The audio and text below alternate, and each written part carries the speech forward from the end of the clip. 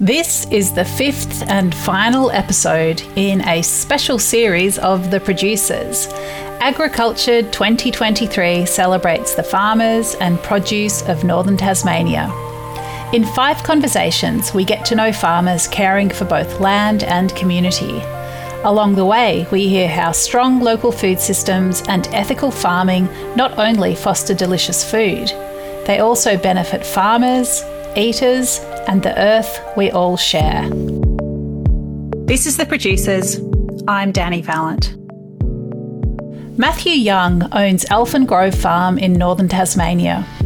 With the climate consistent and the rainfall reliable, Matt has turned his undulating acres into an incredibly diverse business, growing everything from pharmaceutical poppies, peas for processing, and a mysterious, ugly vegetable that was unknown to him before he started farming it himself. There are 3 generations of Youngs on this farm. Whether they're 8 or 80, they all feel very tied to this patch of land in northern Tasmania. So Matthew Young, we're on Elphin Grove, where we have Elphin Grove Farm. We're at East Sassafras in northern Tasmania. So we got 550 acres, which is 220 hectares, depending on what units you want to work in. So we do vegetable cropping. So we grow potatoes, peas, beans for Simplot for the processing market, poppies for pharmaceutical. We grow grass seed and canola seed for bulk up seed companies, sweet corn, celeriac for the fresh market, and we also have sheep and cattle. It's very green at the moment. It's good. I actually managed to get a couple of weeks away and came back and was pleasantly surprised at how much growth we've had and everything. It's always this time of year, everything's down to a pasture or a fodder crop of some description. So yeah, it's all very green and looking very lush and nice. We're not on flat country. We've got a couple of fairly level paddocks, but overall it's fairly undulating and rolly, which can make things a little bit interesting, but yeah, we know how to manage it now, so you farm to what you've got. Matt arrived in northern Tasmania after his parents made a speedy decision to up sticks and farm in what they saw as the land of greater opportunity. He picks up the tale. So Mum and Dad moved up here, well, I came up too, but I was only 2 at the time. That was in 1980. So my father was born and bred on Bruny Island down below Hobart. So I was born down there, and Mum was the district nurse on there when Mum and Dad met, so they ended up farming that.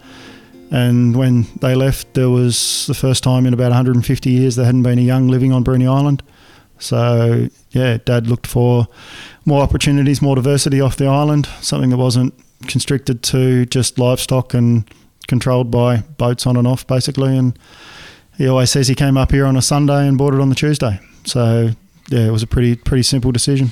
Being an only child, I had to be fairly self-sufficient and made my own fun, but I just used to ride motorbikes and I'd go and help Dad, I'd go fishing, I'd do, yeah, just roam the place basically. So there's not very much of this farm that I haven't had a good look at over the years between working it and growing up on it. So yeah, it's good. It's a wicked place to grow up.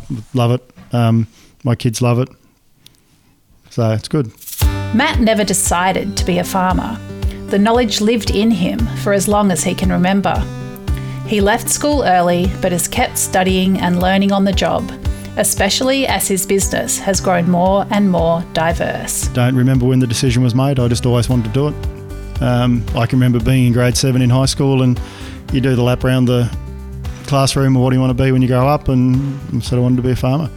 And that was just what I've always wanted to do. And I left high school end of grade 10 and went straight into a farming apprenticeship you could do at that stage. So, and I've since done other courses, diplomas in ag and rural business management and that sort of stuff, which it's what I've recognised. And looking back, I probably would have gone to uni and actually done a management course side of things, because the farming side of things hasn't changed a great deal over the years that I've been doing it, but running a business is a totally different scenario to growing crops and doing that sort of thing. So yeah, I've done a fair bit of study in that sort of thing since I left school and have become a lot more involved in the running of the farm. There's so many properties around here that basically if you want to do something, you can grow it, you can do it. Like there's majority of the farms around this area are doing vegetable production as well as beef and sheep. There's a lot of grain production. it's a very consistent climate in this area, so we're not getting the extremes that they do in other areas. We get a consistent rainfall.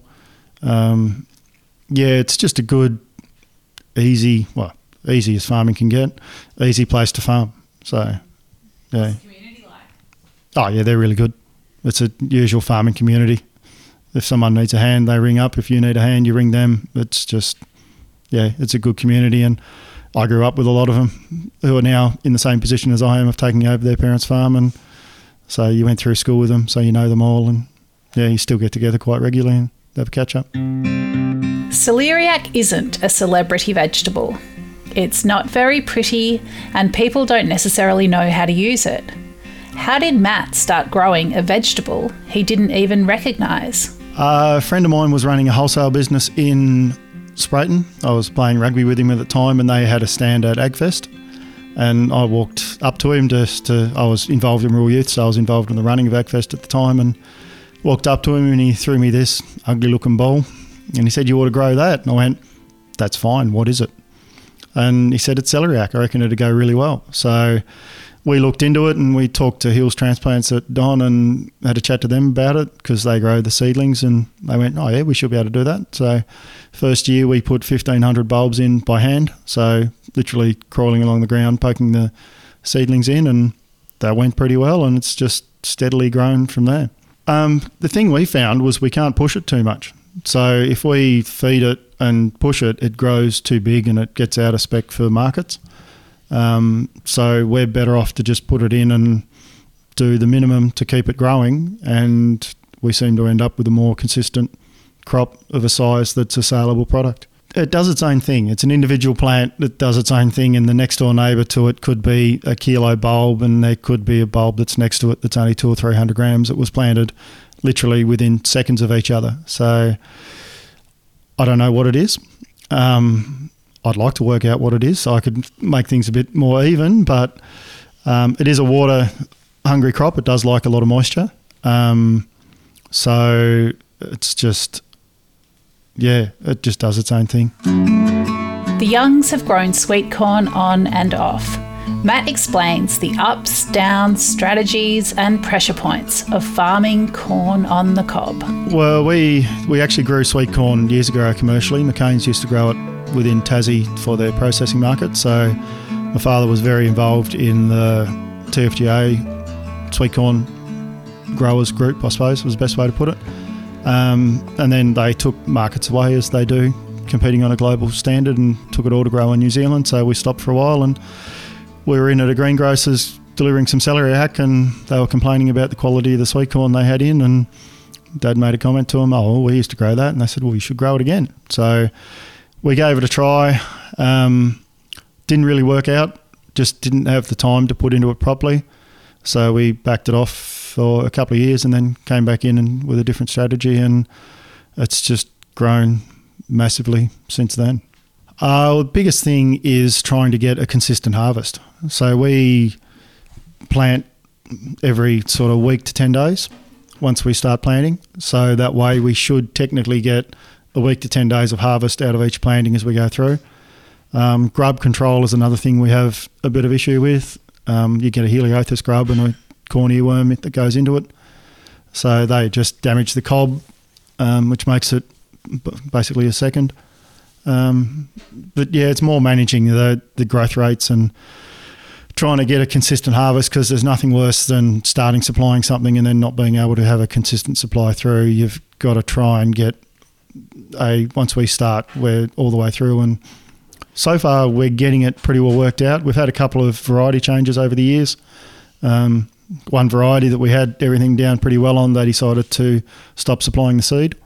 So we then had to go try and find other varieties. So I've talked to a lot of people on the mainland who actually specialise in corn seed, and the variety we've got at the moment that we had all in last year seems to be like it's going to work pretty well. But it's interesting because we hand harvest everything, because it's actually one of the most efficient ways we can find of getting a consistent, good corn cob, basically, because you can go through the machines, but the machine harvests everything.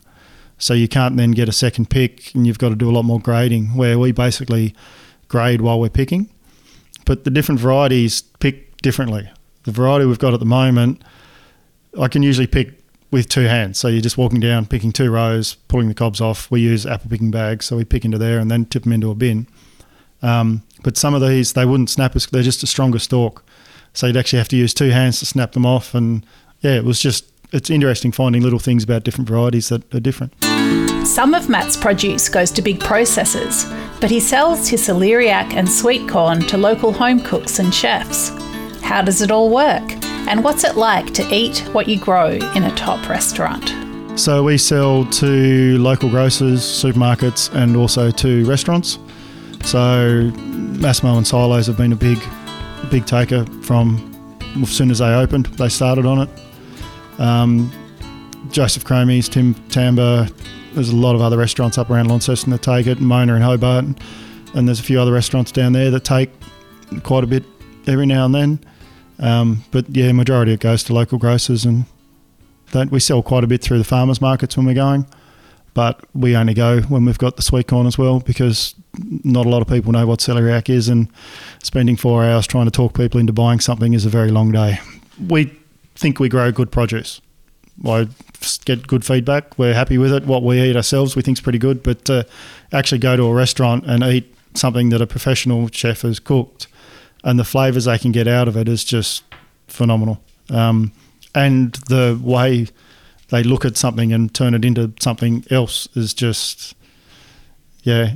I've quite a bit to do with Matt at Tamba, and like they make a cream out of the corn and stuff like that, and you just look at it and go, what made you? They basically juice it and turn it into a custard and do stuff like that, and you're looking, it's like it's a corn cob, don't you just cook it and eat it? But the way they can really enhance the flavour and what it does on the plate and ties in with everything else is just, it's really good to see. And unfortunately I don't get as much of a chance to do it as much as I'd like.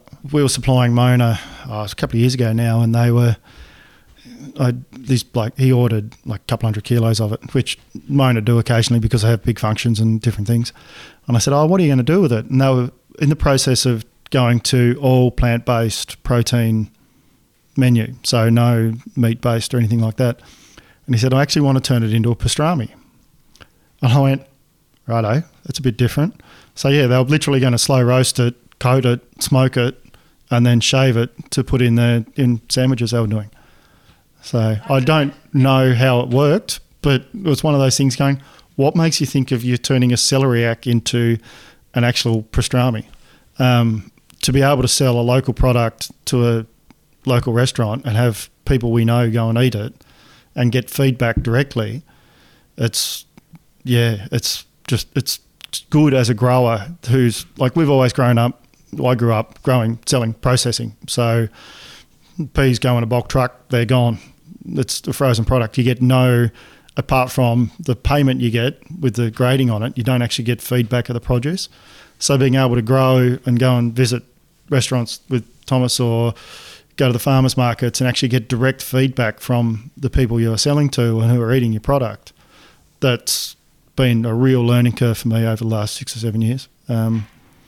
Even because we produce a baby corn as well when we're doing the sweet corn side of things. And I was in Hobart, actually went down to the market there, and Vince from Mona came up, and I'd sold him celeriac, and he saw the stall and came over to say good day, and he tried one of the baby corn, and he immediately bought 3 boxes to be delivered on the Tuesday, because you just had the relationship. And it's no different to what we've done with Massimo and with the other restaurants and things. Like, you get the relationship with them, but they'll also, like, chefs talk just as much as what farmers do. Like, you talk to sell something to one, and he'll go, and next thing you know, you're getting a phone call from somebody else who went there, and I was talking to him, and he'll tried that, and that's really good. Can I get some of that to do this? And it's how we've built what we've done, basically.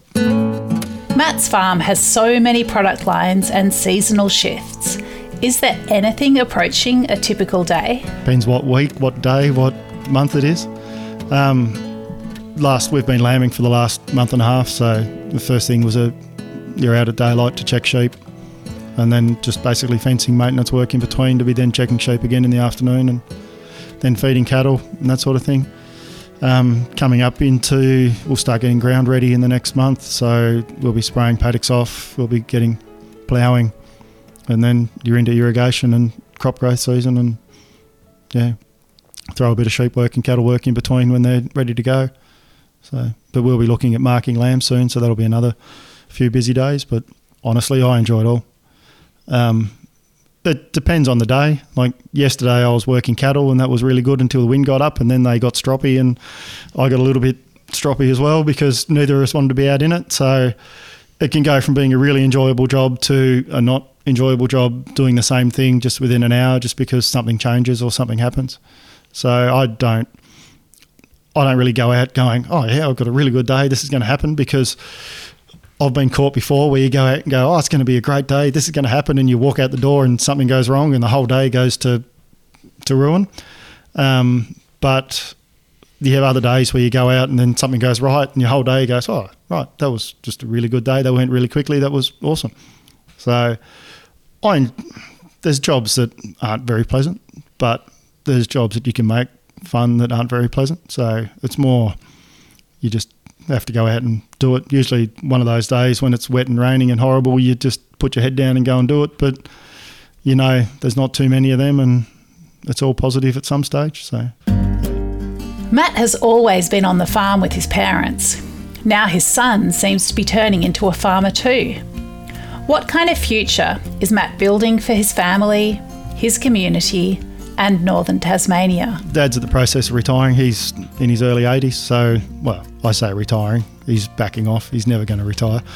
I'll retire. Old farmers don't retire. They just slow down. So he's, backing off, and I'm taking on more of the running side of things and the management side. He's still a very integral part of the business, and Mum does all the bookwork. So, they're both very heavily involved, and I've got a daughter who's coming through who loves living on the farm but doesn't have any interest in running it, but a son who's coming through who's pretty keen and keeps getting people asking him if he's going to be a farmer, and he says that he already is. So,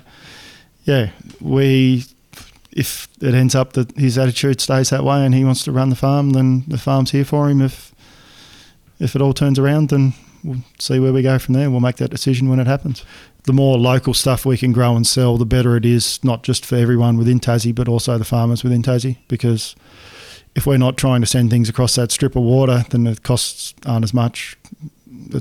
We can be cheaper for everybody. So, but red tape's probably the thing that worries you the most. We used to grow under a Fresh Care Limited label, so a quality assurance program, and we have ended up dropping that. We haven't changed how we farm or what we do and the records we keep. We just don't get the accreditation anymore because they were treating us like a corporate farm, not like a family farm. So we were getting in trouble, well, probably in trouble isn't the right words for it, but we were getting issues raised when we were getting audited because the conversation that me and Dad had in the paddock about what crops we're going to grow next year and where we're going to put them wasn't a minuted meeting. So little things like that and then the costs of the audit keep going up. So we were looking at $2,500 to $3,000 to be audited for a Fresh Care label that we weren't getting any benefit back out of. If Matt steps back from day-to-day tasks and an ever-shifting list of things to do, what is it that he really loves about what he does? Being my own boss is the best thing. Some days you miss things because there's jobs to do and you've got to do it, but other days are quieter and you can go. So, it just depends on the year, but the flexibility and I don't do crowds that well because I live on a farm by myself most of the day. So, I'm not looking forward to ever sitting in an office or doing anything like that. Just the freedom to do what you want when you need to was the best part. We try and grow the best product that we can. There's no farmers out there that don't really, because honestly, the better the product, the more money you're going to get for it. And as much as farming's a lifestyle, it's also a business. If we're not making money, we're not going to be able to keep going. But getting the positive feedback for the product that we're selling and saying how flavourful it is and all the other feedback you can get, it just makes you go, right, well, yes, what we are doing I thought I was doing it right, but yes, I am. It's actually going well, and what we're producing is a good product and people are happy with it. So that's nearly as fulfilling as the payment that comes with it, to be honest. When Matthew Young was growing up, most of his family's produce went away for processing with big companies and was never seen again, or even eaten in Tasmania. Now he's added products with shorter supply chains and local buyers to the mix. It's part of a sustainable farming business, but it's also enriching as a grower. Matt Young is farming delicious food for northern Tasmania today, and he has more than half an eye on a bright future with strong local food systems at its heart.